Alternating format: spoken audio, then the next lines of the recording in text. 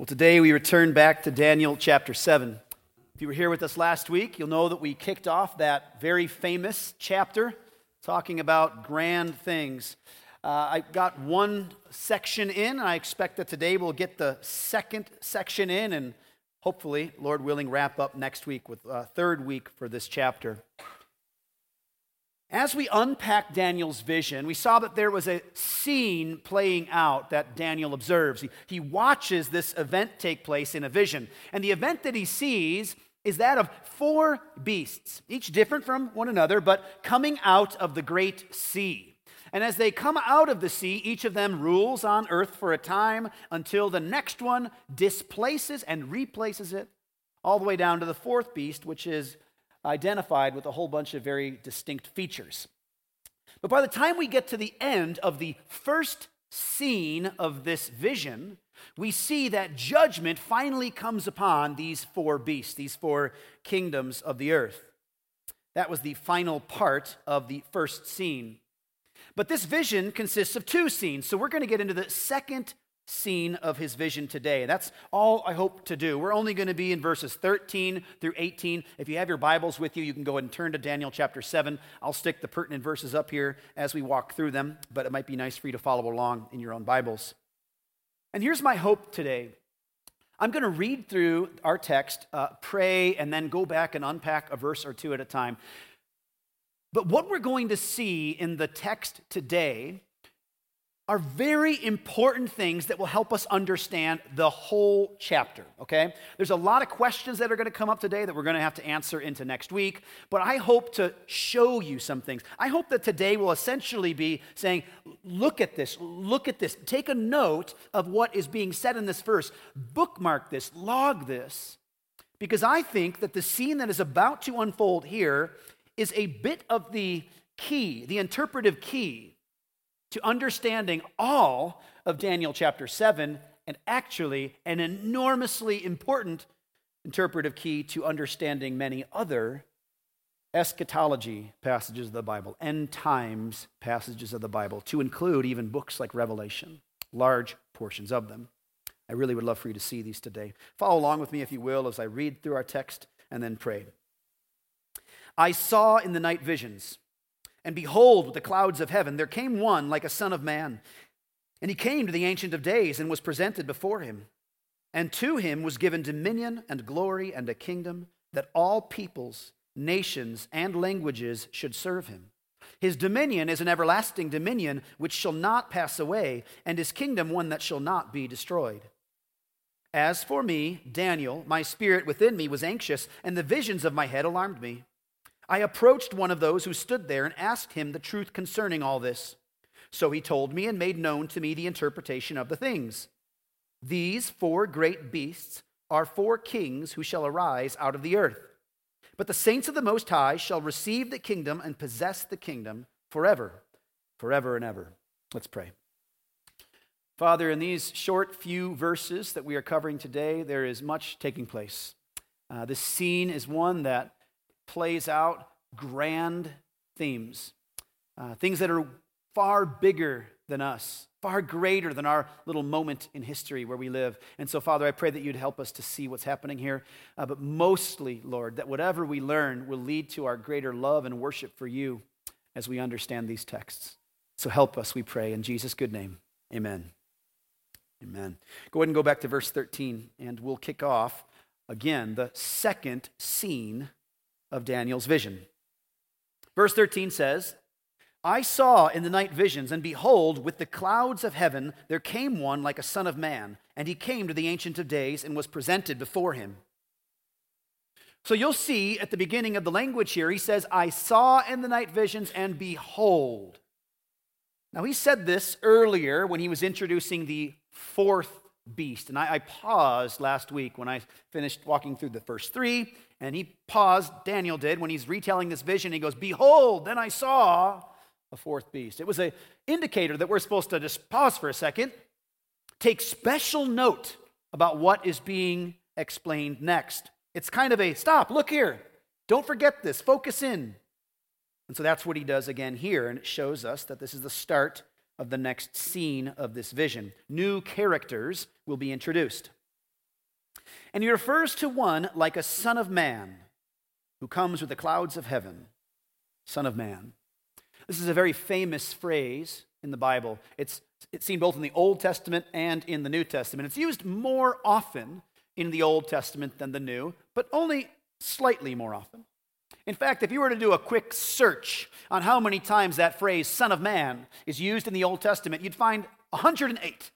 108 times we will see this phrase, son of man, used just like that. And every time, without fail, it is used to refer to a human. It emphasizes a person's humanity. Now, the reason I pause for dramatic effect there as I say that is because as a man who grew up in Christian households and has heard Son of Man preached on many times and read through many books regarding the Son of Man language, it is not uncommon to find Christians today who say the opposite of what I just said, who will say that the term Son of Man is actually an emphasis of Jesus' deity or one's divinity. In other words, if you see the language Son of Man, it means divine. That is not remotely true. Just want you to know. Of the 108 times that it is used in the Old Testament, every single time without fail, it's referring to a human. In fact, 93 of those 108 times, the term Son of Man is applied to Ezekiel, the human prophet, in his prophecy, where an angel of the Lord says to him, Son of Man, speaking to Ezekiel. In fact, the only other place in Daniel, the second of two places in Daniel that the word Son of Man is used, that term, it is applied only to Daniel himself.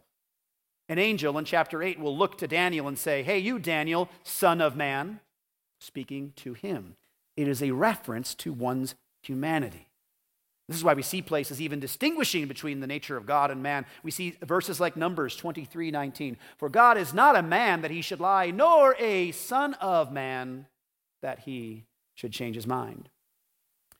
Because man is not the same as divine. We, in our natural sense, cannot be called divine. And so that's what Son of Man is. What is it that Daniel sees? He sees a human, and that's the point. He sees humankind. And the fact that this next character in the vision is like a son of man distinguishes him from the four beasts. What we're going to see today especially, and this is going to carry into next week, is that one of the single biggest points of this entire vision is that those beasts are different than the next kingdom, than the Son of Man, than this other figure in the vision. It distinguishes between them. Because out of all creation, man is made uniquely in the image of God. Is a lion made in the image of God? A bear? A leopard? The dragon-type beast here? The horns that you see on the... No, none of those are made in the image of God, but a Son of Man is. So right off the bat, we see something distinct about this particular one. In Psalm chapter 8, we'll see this Son of Man language used again, and the astute observer will go, wait a second, I think I've seen that in the New Testament somewhere. We'll get there. But in Psalm chapter 8, David writes this concerning the Son of Man. He says, what is man, speaking to God, what is man that you are mindful of him? And the Son of Man that you care for him? Yet you have made him a little lower than the heavenly beings, and crowned him with glory and honor. You have given him dominion over the works of your hands. You have put all things under his feet. If you read through Psalm chapter 8, you'll see that the point of Psalm 8 is to show that God is different than humanity. God is different than man and Son of Man. And yet, as image bearers of God, we as humankind are given dominion over creation. And where did we see this first in the Bible? We saw it in Adam, the first man. Just as Adam and all mankind who follow after him had been given dominion over the beasts, to name them, to care for them, to garden, to subdue the earth, so it is with this Son of Man. He is given dominion over all of these beasts. It's interesting that Daniel chapter 7 follows after Daniel 6. And if you remember last week, I explained that's not the chronology. Technically, the events of chapter 7 come before chapter 5. If you were there last week, you'll understand what I mean by that. But chapter 6 is a story of God demonstrating his dominion over the beasts. in the lion's den. The lions could not harm Daniel because God commands beasts. While the verse in Psalm 8 that I just read there, originally written, was referring to humankind. Some of you might have picked up and known, and if you were here with us in our Hebrews sermon series, you might remember that the author of Hebrews uses that verse to refer primarily to one particular single individual. Who? The Lord Jesus Christ. Why?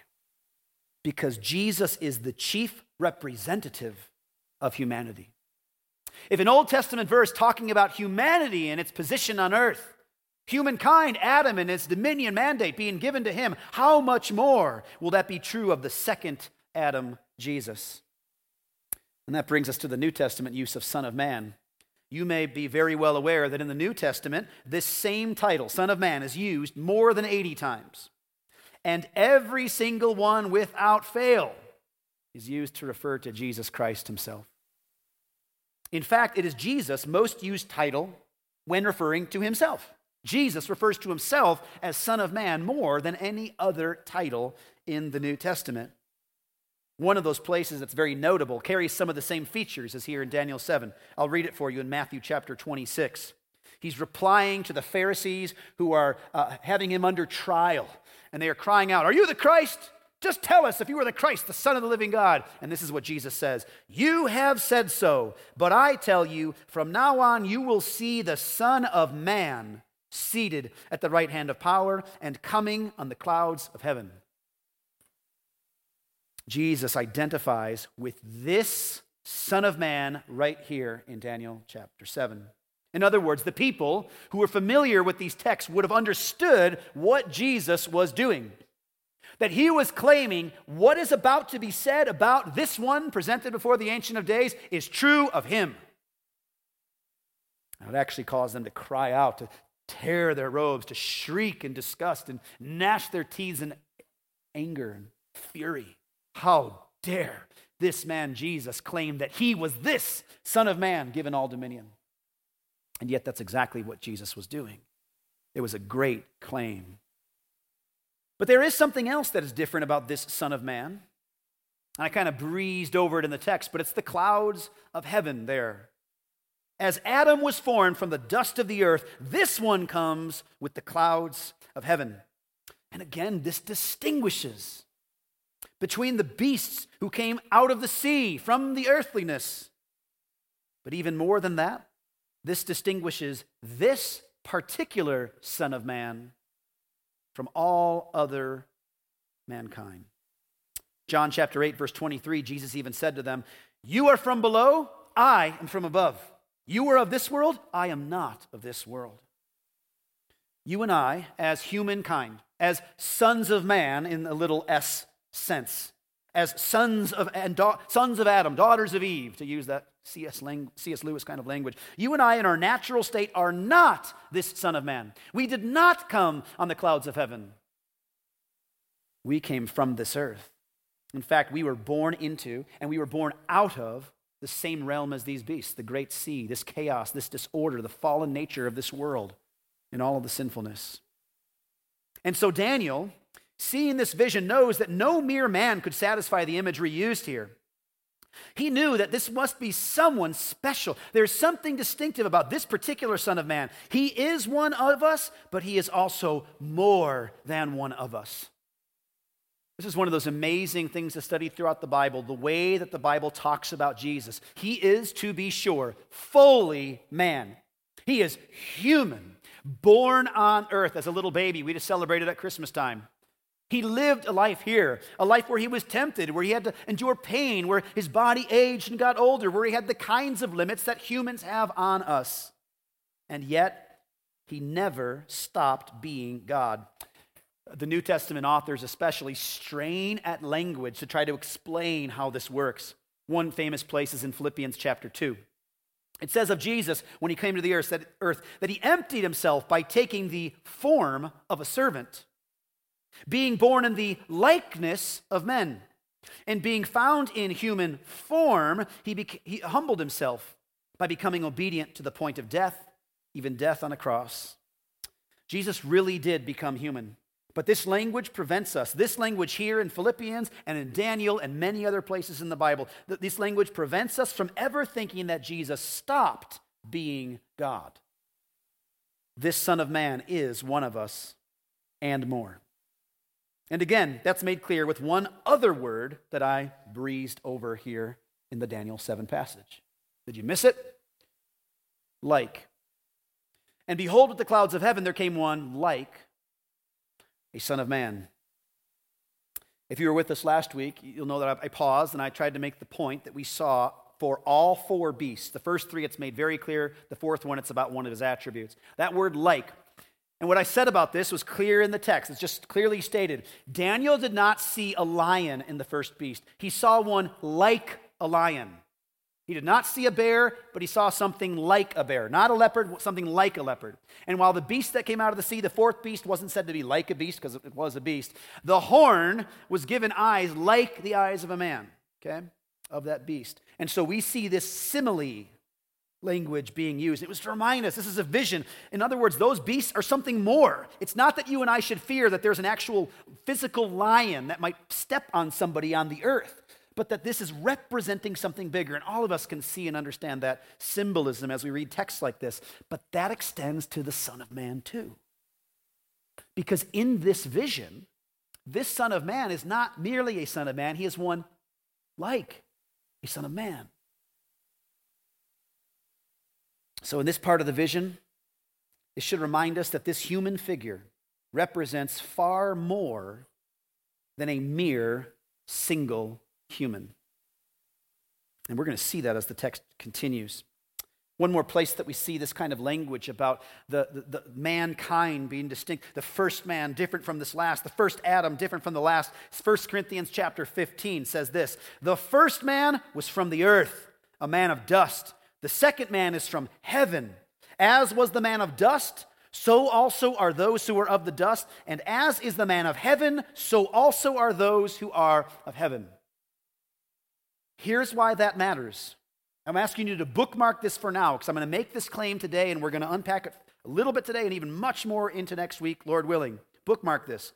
While this Son of Man is chiefly symbolic of Jesus, to be sure, as we're going to see, this figure represents all of God's people. Those who are of heaven, as I said in 1 Corinthians 15. Those who are in Christ. So Son of Man is chiefly Jesus and also all of us. Now, where do I get that? Follow me. Follow me exactly what the text says. We'll be there in 2 verses. But what does it say about this particular Son of Man? It says, he came to the Ancient of Days and was presented before him. So the Son of Man is not alone in this part of the vision. He stands before the very same throne as the 4 beasts in the previous verses. Verses 9 through 12 tell about the dominion stripped and the destruction of the first 4 beasts. It says the 4th beast was different even than the 3rd because his dominion and life were extinguished at one fell swoop. While the first 3 would have their dominion taken, but their life would extend for a little more time up until that day of final judgment. They received judgment. And they met their end. But what does Jesus receive when he stands before the Ancient of Days? When he steps before him? Verse 14 tells us, and to him was given dominion and glory and a kingdom, that all peoples, nations, and languages should serve him. His dominion is an everlasting dominion, which shall not pass away, and his kingdom one that shall not be destroyed. So who is the giver of this dominion? The Ancient of Days. The Ancient of Days, before whom Jesus stands, this Son of Man figure stands, gives dominion. The Father grants the Son and those in him dominion and power and glory. And that's what we're going to see unpacked even further. The Son of Man is the receiver, chiefly Jesus. And while we're going to unpack this part further again, when is the dominion given to Jesus? When is that actually granted to him? It is granted after his substitutionary death on the cross. Now pause. If you're going, whoa, where's that? It's not in this text. It's not in here. It's not mentioned. In fact, what is amazing to consider, Daniel 7 gives us enormous, gigantic, super huge view of history, and it never mentions the incarnation of Jesus, the life of Jesus, the teaching of Jesus, the death of Jesus, the burial of Jesus, the resurrection of Jesus. Never even mentioned. Now, why? Because that's not the point. The point of this text is to not tell Daniel's readers and himself, as he's receiving this vision, things about this Son of Man. It's to tell Daniel and his readers things about the kingdom, which is under the authority of the Son of Man. That's why Jesus says in Matthew 28:18 later, and Jesus came and said to them, all authority in heaven and on earth has been given to me. Hebrews 2:9, which references Psalm 8, which I said earlier, Hebrews 2:9 says, but we see him who for a little while was made lower than the angels, namely Jesus, crowned with glory and honor because of the suffering of death, so that by the grace of God he might taste death for everyone. Here's what this means.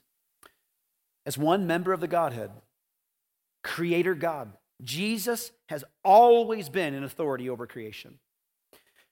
But there is a kind of glory and authority that is especially due to Jesus as a result of his death and resurrection. So why is Jesus crowned with glory and honor? Reading it exactly. Because of the suffering of death. So I think it is safe to say that what we're seeing happening in Daniel chapter 7 comes after his death, his burial, and his resurrection. I think that's where we can place this. You might remember even in John's revelation, the very end of the Bible, when heaven's vision is before John, he sees the host standing around the throne. And there's a scroll present with 7 seals. This is going to I've heard it called the title deed to the kingdom of the earth. And it's not opened yet. And John literally starts to weep because no one in heaven or on earth is found worthy to open the scroll. And do you remember what happens next in that scene? He sees one as a lamb who was slain approach the throne, the only one worthy to open the scroll. By his slain nature, he is worthy to open it. As he approaches the throne, Jesus receives dominion and glory. I think that's when this is referring. I don't think this means prior to creation, before it was ever made, that was the case. Of course, he was in authority then, but there's a kind of authority that Jesus takes hold of after his death, burial, and resurrection. And what kind of kingdom is it? An everlasting one. He's given dominion and glory and a kingdom that all peoples, nations, and languages should serve him. His dominion is an everlasting dominion. This is the permanence of Jesus' kingdom being referenced. This is the indestructible, eternal nature of his kingdom. It is one that shall not pass away, his kingdom one that shall not be destroyed. And that verse 14 concludes the vision for Daniel. That's what Daniel sees. The record of what he saw in that vision concludes at verse 14.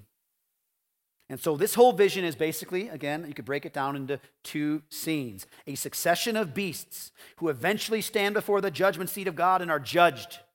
Dominion is stripped, and they are destroyed. And the second scene is that Jesus stands before the judgment seat of God and receives commendation and authority and an everlasting kingdom. The dominion is taken from the beasts and handed to the Son. Now, up to this point, Daniel has been telling us about his vision. Now, in the following verses, we hear his response. And there's a few interesting things to note as he tells us what happens next. Look at verse 15 and 16. As for me, Daniel, my spirit within me was anxious, and the visions of my head alarmed me. I approached one of those who stood there and asked him the truth concerning all this. So he told me and made known to me the interpretation of the things. So first, Daniel was anxious. He knew that this was a serious vision. In fact, he was anxious in the same way that Belshazzar, who will receive the words of God, is anxious, the same way that Nebuchadnezzar will feel the same way earlier when he receives the vision from God. As this happens throughout Daniel, people realize just how important this is. Daniel is no exception to that. The visions of his head alarmed him. So if that's you, if you read these things and go, oh my goodness, what's going on here? This is significant. Well, that's right. It is significant. And Daniel knew it too. And so what does he do? He approaches one of those who stood there and asked him the truth concerning all of this. This is really interesting. Daniel's not fully out of this vision yet.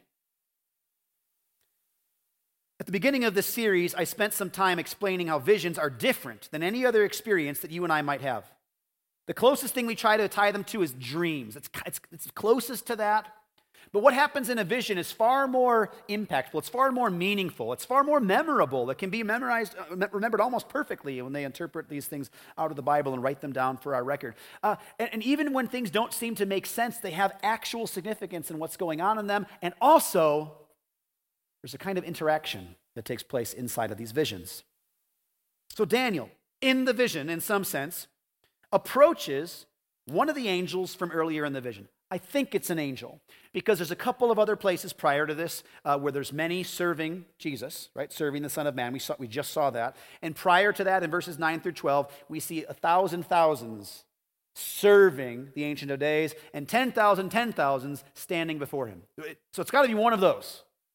It's either an angel or perhaps a human. It's a creature of some kind that Daniel taps on the shoulder and goes, what did I just see?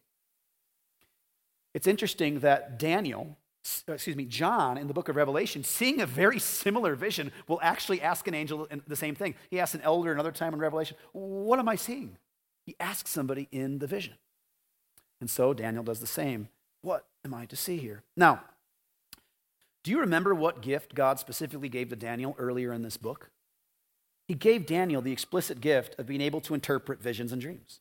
It says in Daniel 1:17, to Daniel he gave understanding in all visions and dreams. Daniel had that gift. We spent several weeks recently walking through spiritual gifts in 1 Corinthians 11 through 14. And one of the things that I said then is that the use of spiritual gifts is not like the employing of a supernatural power, like a superpower. That anytime a person wants to do it, they can do it. It doesn't work like that. Every exercise of a supernatural gift granted by God is entirely dependent upon him. Here, Daniel did not know the interpretation. He had to get it from someone else in this vision, probably an angel. And so he goes and asks, what are we to make of this thing? And so he told me and made known to me the interpretation of the things. And here's the interpretation provided in verses 17 through 18. These 4 great beasts are 4 kings who shall arise out of the earth. But the saints of the Most High shall receive the kingdom and possess the kingdom forever, forever, and ever. Okay. This is it. Daniel just described the details of his vision in 13 verses. Pretty long and exhaustive verses, actually. Some of the details and features given were quite grand. And here in 2 short, pithy sentences, this angel gives the interpretation to Daniel. And what he says is very critical for us to see. Because if you're wondering, whoa, that was a crazy vision, what are we to make of this? The angel tells us what to make of it. This is so critical that we see that visions are not subjective. Visions are not open to interpretation. Hey, Daniel, whatever it means to you is whatever it means. No, there is a right way to view this vision, and there is a wrong way to view this vision. And by God's good grace, we are provided a Holy Spirit-inspired interpretation, that we would not take these verses and go crazy with them. I said earlier that there are 2 scenes playing out. One of the reasons I think there's 2 scenes is because that's exactly what the angel describes. There's 2 verses describing the 2 scenes. The first regards the great beasts and their judgment, and the second regards the saints, the Most High, receiving the kingdom. That's what this is about. Going to that first verse, 17, he tells us the meaning of the 4 beasts. These 4 great beasts are 4 kings who shall arise out of the earth. Now, quick pause. Because if you were here with us last week, or heard me mention it even earlier in this sermon, you might remember that I said that these beasts were not singular kings, but were the demonic power behind earthly kings and kingdoms. And I don't think this undermines that at all. I'll explain why. Because kings here is referring to far more than a singular individual. And we know this in this text for several reasons. One of these being that later in this very chapter, when this angel expounds, he begins to unpack what he said here. He says this specifically concerning the 4th beast. In verse 23, this angel says, as for the 4th beast, there shall be a 4th kingdom on earth. And he'll actually go on to name 10 kings. He doesn't give the names. He just says there will be 10 kings and then an 11th king. So it's very clear when he says king, he's using that very common ancient language that uses a king and kingdom in a synonymous way. They're interchangeable. In fact, we saw this in chapter 2 when Daniel referred to the head of gold of the statue as Nebuchadnezzar himself. You, O King Nebuchadnezzar, are the head of gold. But later in that same chapter, Daniel told us that that head of gold was a kingdom. And so it, to be sure, did include Nebuchadnezzar, but meant more than just an individual king. Nebuchadnezzar would die and Babylon would continue on for generations after he died. So these kingdoms, these kings referenced here can be thought of in that way. Now, for those of you nerds out there who love studying into this stuff, this might be interesting. It is interesting to note that both in the Greek version of the Old Testament, the Septuagint, and in the what's called the Theodotian text, which is actually the dominantly used text in history to tell us what's going on in this Aramaic passage, the word for king is translated kingdoms in both of those. So even the most ancient writers that we see all refer to king as kingdoms there and see that as not referring to singular individual kings, but even all the people in Jesus' day would have understood kings to mean kingdoms.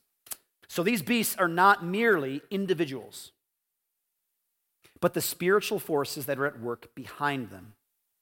Second, he tells us that the meaning of the vision of the Son of Man. Look at what he tells us about the Son of Man portion. That second scene in verse 18. But the saints of the Most High shall receive the kingdom and possess the kingdom forever, forever and ever. Did you notice something? Where's the Son of Man? But I'll read it again. But the saints of the Most High shall receive the kingdom and possess the kingdom forever, forever and ever. Now, you and I just read through verses 13 and 14, and verse 14 specifically said, and to him, the Son of Man, was given dominion and glory and a kingdom. And that shall last forever and ever. But here, the angel interprets that vision by saying that the saints of the Most High shall receive the kingdom and possess the kingdom forever, forever, and ever.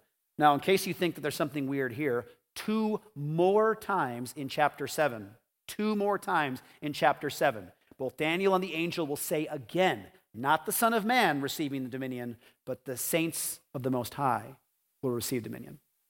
We'll unpack again more next week as we look at those texts. But what is very clear here is what I said earlier. The Son of Man that Daniel sees in this vision refers chiefly to Jesus, but it is also representative of all of God's people, the saints of the Most High. Later, we're going to deal with the saints reigning. In what way is our corporate Son of Man kind of reigning? We will deal with the fourth beast and the 10 kings, the little horn, and all the details that are associated with there. And most importantly, because I know this is always on the mind when we approach passages like this, we're going to deal with when. When is all this supposed to take place? I'm not going to give you a date. Okay, so don't worry about that. But I do think that we can have some indication as to what this passage leads us to expect for our future. Today, here's how I want to conclude, by considering why this vision was granted. Why this is here. The key interpretive clue. The vision can be summarized in this way. This vision was given to distinguish between the temporary nature of the reign of the 4 beasts and the permanent nature of the reign of Christ in his saints. That is why it is here, to show us the difference between the temporary and judged nature of the earthly kingdoms and the perfect and eternal and permanent nature of Jesus' kingdom and our reigning with him. That's why the vision was given. To be sure, there are other details that matter. Because it's a vision recorded in canonized sacred scripture, all those details do matter, and they're true. They're not superfluous. I'll just stick something else in there to make it interesting. No, it's not arbitrary. They're meaningful. But the reason that's there is to distinguish between the temporary nature of the reign of the beasts and the permanent nature of the reign of the Son of Man. Now, if you don't feel satisfied by that, Daniel doesn't either. Because Daniel's next question, as we'll see next week, he's going to go, whoa, wait. What about the 4th beast? That's his whole point. Hold on. Thank you for that But what about this crazy fourth beast? What's going on there? And the angel will unpack that for him. So if you feel that lack of satisfaction by this answer, so does the writer of sacred scripture here. The reign of those four beasts will all share some things in common. I want to close by considering the attributes of those four beasts as distinguished from what we see of the reign of Christ. First, they all have the same source. They all have the same source, chaos, disorder. They all come from the great sea. Remember at the beginning of the passage, it says that in verse 2. In fact, if we were to see the correlation, like I brought up last week, between this vision of the four beasts and then also the vision of the kingdoms, of the statue that was given to Nebuchadnezzar. We saw in his mind the golden head, the silver chest, and then the bronze belly and the iron thighs and legs and feet. As he sees this vision, we see yet again, that's a single statue referring to a succession of kingdoms. It's not tons of different statues. It's all one. They all have the same source. All godless governments are at root demonic. And that leads us to the second point, that they are being empowered. All of these four beasts, all of these earthly kingdoms are being empowered by spiritual forces. One point I tried to drive home last week was to warn you to not let materialism invade your views of history. Christians have tried to be good about this in other categories of our living. We do things very spiritual in lots of ways, but oftentimes when we open a history book, we go, well, this is just people making people decisions. No, God is at work. Spiritual forces are at work. Demonic forces, angelic forces, that's what's happening. And it's why the New Testament continually tells us to wage spiritual battles against the heavenly realm, to not don armor like the world, to fight in a different way because we are waging spiritual war. That's what we are living in as believers. And we must not get sucked into thinking that it's just a material history. All of this has significant meaning. So these beasts all come from the same source, chaos, disorder. They are not from heaven. They are not from above. They do not come in the clouds of heaven like the Son of Man does. They come from the place of chaos, disorder. The pagan nations arise from the Gentile nations. They are being empowered by spiritual, demonic forces. Jesus even tries to distinguish between his kingdom and these other earthly kingdoms many times in his teaching in the New Testament. One such place is Matthew chapter 20, verses 25 through 26. He says this, he called them, his disciples, to him and said, "You know that the rulers of the Gentiles lord it over them, and their great ones exercise authority over them. It shall not be so among you. But whoever would be great among you must be your servant." Jesus shows lots of places like that where he tells us about the differences between what will be observed about the true kingdom of God and the kingdoms of this earth. It doesn't look the same. We should expect then great injustice from our earthly leaders. We should not be surprised when we see people who have boldly and openly rejected Christ to then operate as though they reject Christ, as though they do not honor his authority, as though they do not see themselves in submission to him. Once that goes, we should not be remotely surprised and expect that they should live according to light when they have proven to be a part of darkness. They have been empowered by spiritual forces, and they are not the forces of good, but of the power of the prince of the air, as Ephesians 2 tells us. And lastly, what we see here very clearly is that the reign of these four beasts will not last.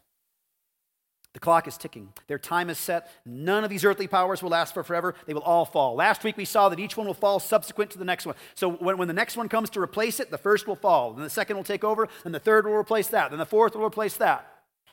And the one major difference between the fourth beast and the other three in this text is that those other three lose their dominion, but their lives are prolonged for a season and a time, it says in verse 12. The demonic forces and powers survive until final judgment, but that is different than the fourth beast, because the fourth beast will lose both his life and his kingdom at the same time, at the point of final judgment. But Jesus' kingdom is altogether different. Christ's kingdom is not like the kingdoms of this earth. And here are a few ways as we see how, according to the text. First, Jesus' kingdom is from above. I made that point. Coming on the clouds. When he stands before the Lord in judgment, He doesn't deserve that judgment by his perfect living, his earning of salvation for all those who will ever believe. And yet Jesus, standing before the Father, gets dominion, commendation. He does not get judgment that the other beast received. His kingdom is from above. It is unlike the other kingdoms. Jesus even said as much in John chapter 18, standing in front of Pilate. And Pilate is the chief official political ruler. He is the emperor in Jerusalem. He's by extension, the emperor's power in Jerusalem. And what does Pilate say with Jesus? He's challenging. What, you're a king? How come you're not doing anything to stop this from happening? This is what Jesus says to him. My kingdom is not of this world. If my kingdom were of this world, my servants would have been fighting that I might not be delivered over to the Jews. But my kingdom is not from the world. And that's what we just said. Jesus' kingdom is from above. Does not come from where all these earthly kingdoms come from. Different origins. This, of course, doesn't mean that Christ's kingdom has no relationship to this world. It hovers above it with no impact. No, not at all. But it means not only that his kingdom has heavenly origins, but that it also does not operate like the kingdoms of this world. This is why we pray, your kingdom come, your will be done on earth as it is in heaven. We see those as distinct, and yet one is to impact the other. The kingdom of God is to impact the kingdoms of this earth. Jesus' kingdom is from above. That's one difference. Second difference, the advance of Christ's kingdom is unlike that of the earthly kingdoms. How do earthly kingdoms advance? By power, by influence, by bloodshed, by war, by extortion. Not so with Christ's kingdom. In fact, Jesus said almost exactly that in Luke chapter 17. Being asked by the Pharisees when the kingdom of God would come, he answered them, the kingdom of God is not coming in ways that can be observed. Nor will they say, look, here it is, or there. For behold, the kingdom of God is in the midst of you. Jesus was declaring to these guys, the kingdom of God has already come in Christ coming to the earth. He has established, he has planted his church on this earth, and the gates of hell shall not prevail against it. He will not lose. His church will succeed in this kingdom-building endeavor. But the advance of that church, of his kingdom, is not coming in ways that can be observed. In fact, some of the most atrocious errors in Western history can be attributed to people thinking that the church should be advanced like the world. When you see things like Crusades, Spanish Inquisitions, when you see things like this that was an attempt to do that, this was people who said they were Christian and were not, and tried to run the world's playbook to advance the church. That's not supposed to happen. This is not advanced by bloodshed. This is not advanced by us conquering more lands and more nations and taking over more square footage. It is not the way his kingdom will advance. The earthly kingdoms advance that way. The heavenly kingdom is to advance in an entirely different way. And so this means that the cross looked like a defeat, but in fact it was the greatest victory in the history of the world. It's not going to advance in ways that you can observe. When dictators come in and destroy, wipe out, put to death neighborhoods full of Christians, that lights a fire in that nation that most often produces a greater impact of the Christian good in those areas. That's why we see all throughout history, the blood of the martyrs is the seed of the church. Because every earthly attempt to stamp out Christians by worldly methods produces successes in the kingdom of God. The cross itself is the best example of that. It looked like defeat. The world could look and go, aha! Finally done with that Jesus. We defeated him once and for all. He's gone. His disciples have scattered. We won. But you and I know the opposite is true. In fact, in Colossians 2:15, it says of Jesus, it says of the Father in Jesus, he disarmed the rulers and authorities and put them to open shame by triumphing over them in him. What's the triumph? The cross. The cross.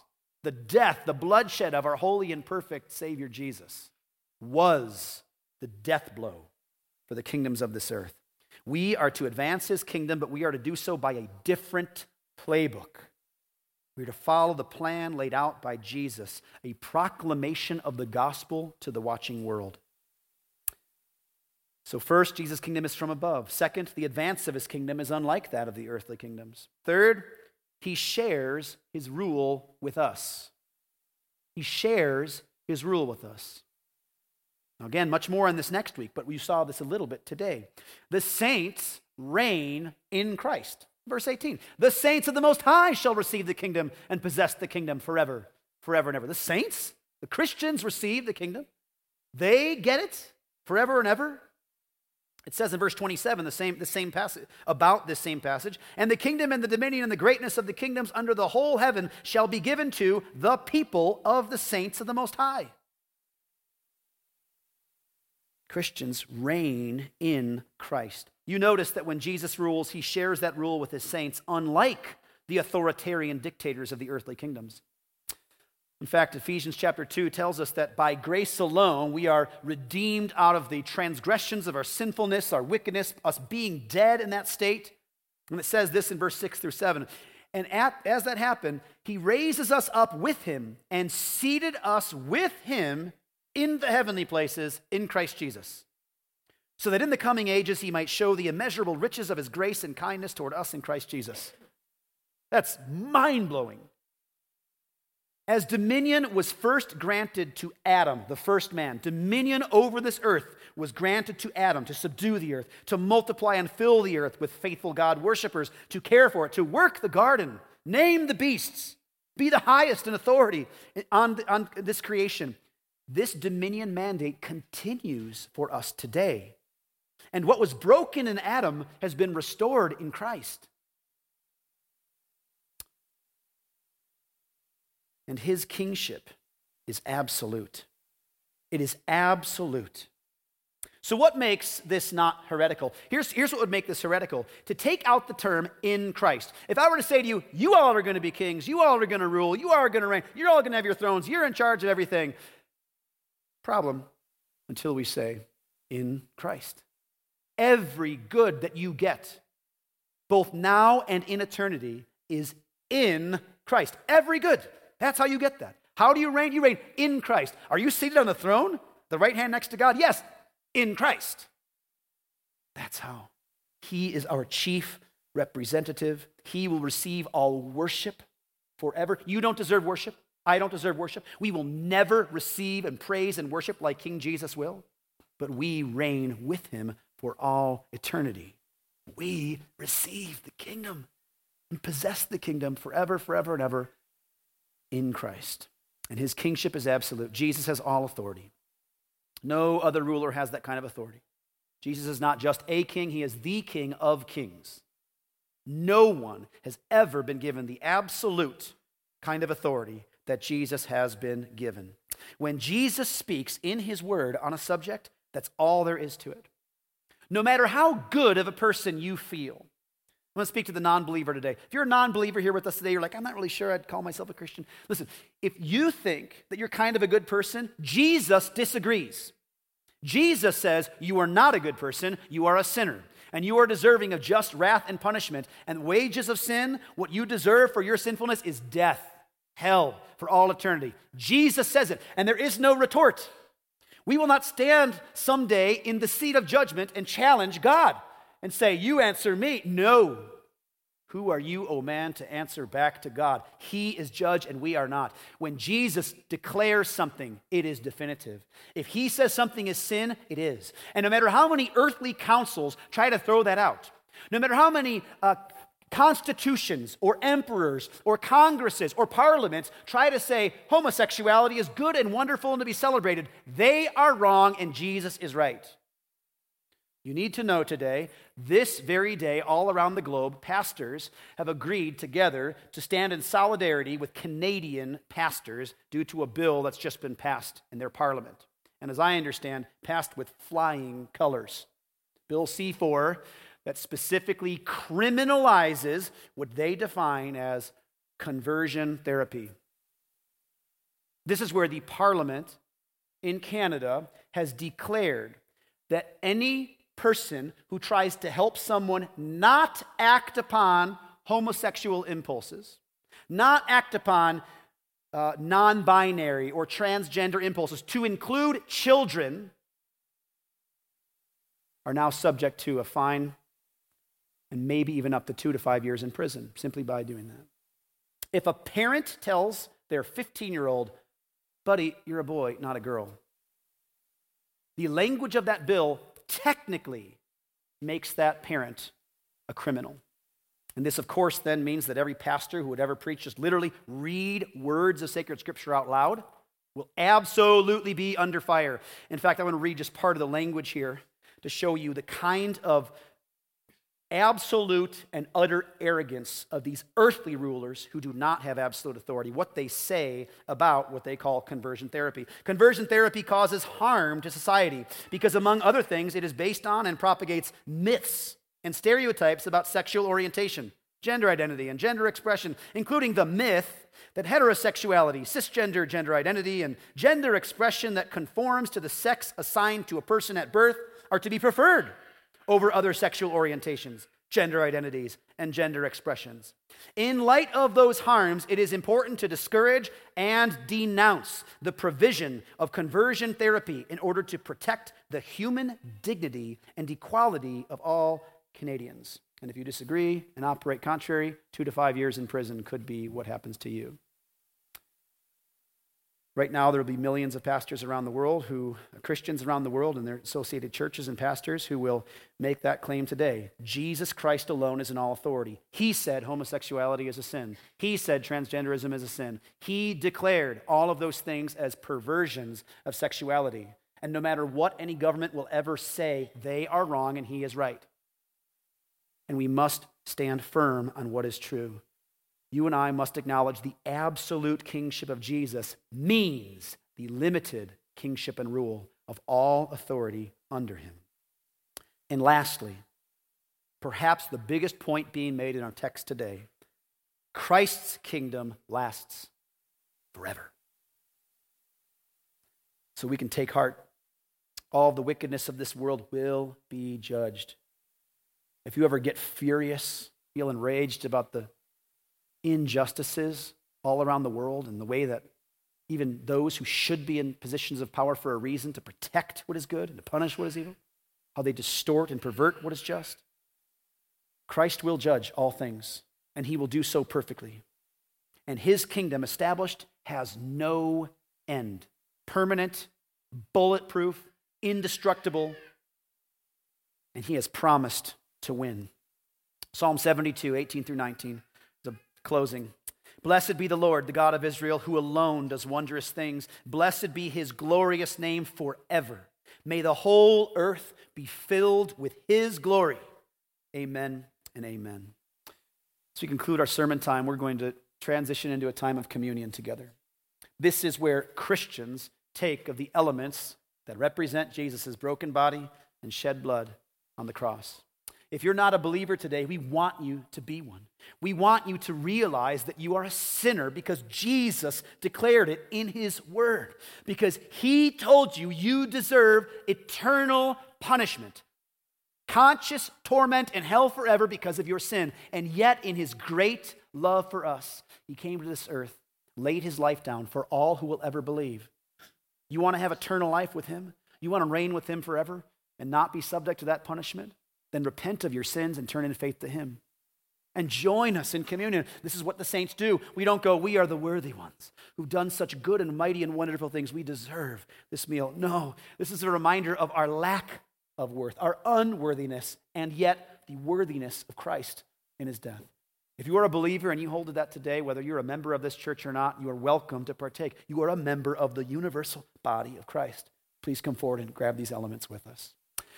When I pray, I'm going to say amen. You can come forward, take the stack of cups back to your seat, and then we'll all take those elements together after everyone's had a chance to grab them. Let's pray. Father, thank you for your word. Thank you for the eternal kingdom of Jesus Christ, that in some amazing and spiritual way, we get to reign with him, we get to celebrate with him, we get to share and revel in the joy experience there forever with him. Father, it's just overwhelming to consider, especially in light of just how wicked and awful the rulership of this world is. anytime a man or a woman turns from you and seeks to lead contrary to your word, pretends that they are not under Jesus' authority, things get painful and bloody and awful and terrible. Father, help us to know our right place in this world and to know how to respond to the things that are going on. But first and foremost, help us to be firm in our resolve, trusting in Jesus and his finished work on the cross. Let us revel in that as we partake of this Last Supper, this communion meal together, remembering that only because of your great grace given in your Son can we have eternal life. We pray all these things in Jesus' good name. Amen.